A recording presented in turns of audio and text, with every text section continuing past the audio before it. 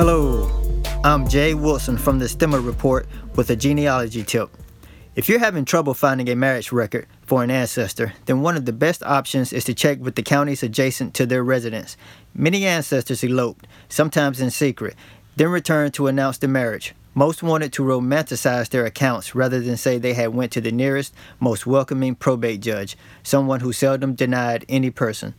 States such as South Carolina didn't have civil marriages until 1911. Hence, there are no marriage records in any of their courthouses before then. Investigators and genealogists have to look to church records, newspapers, family Bibles, or other places. So, if you can't locate a marriage record, look at areas close by where couples went to elope. For more, go to projectmccrae.com.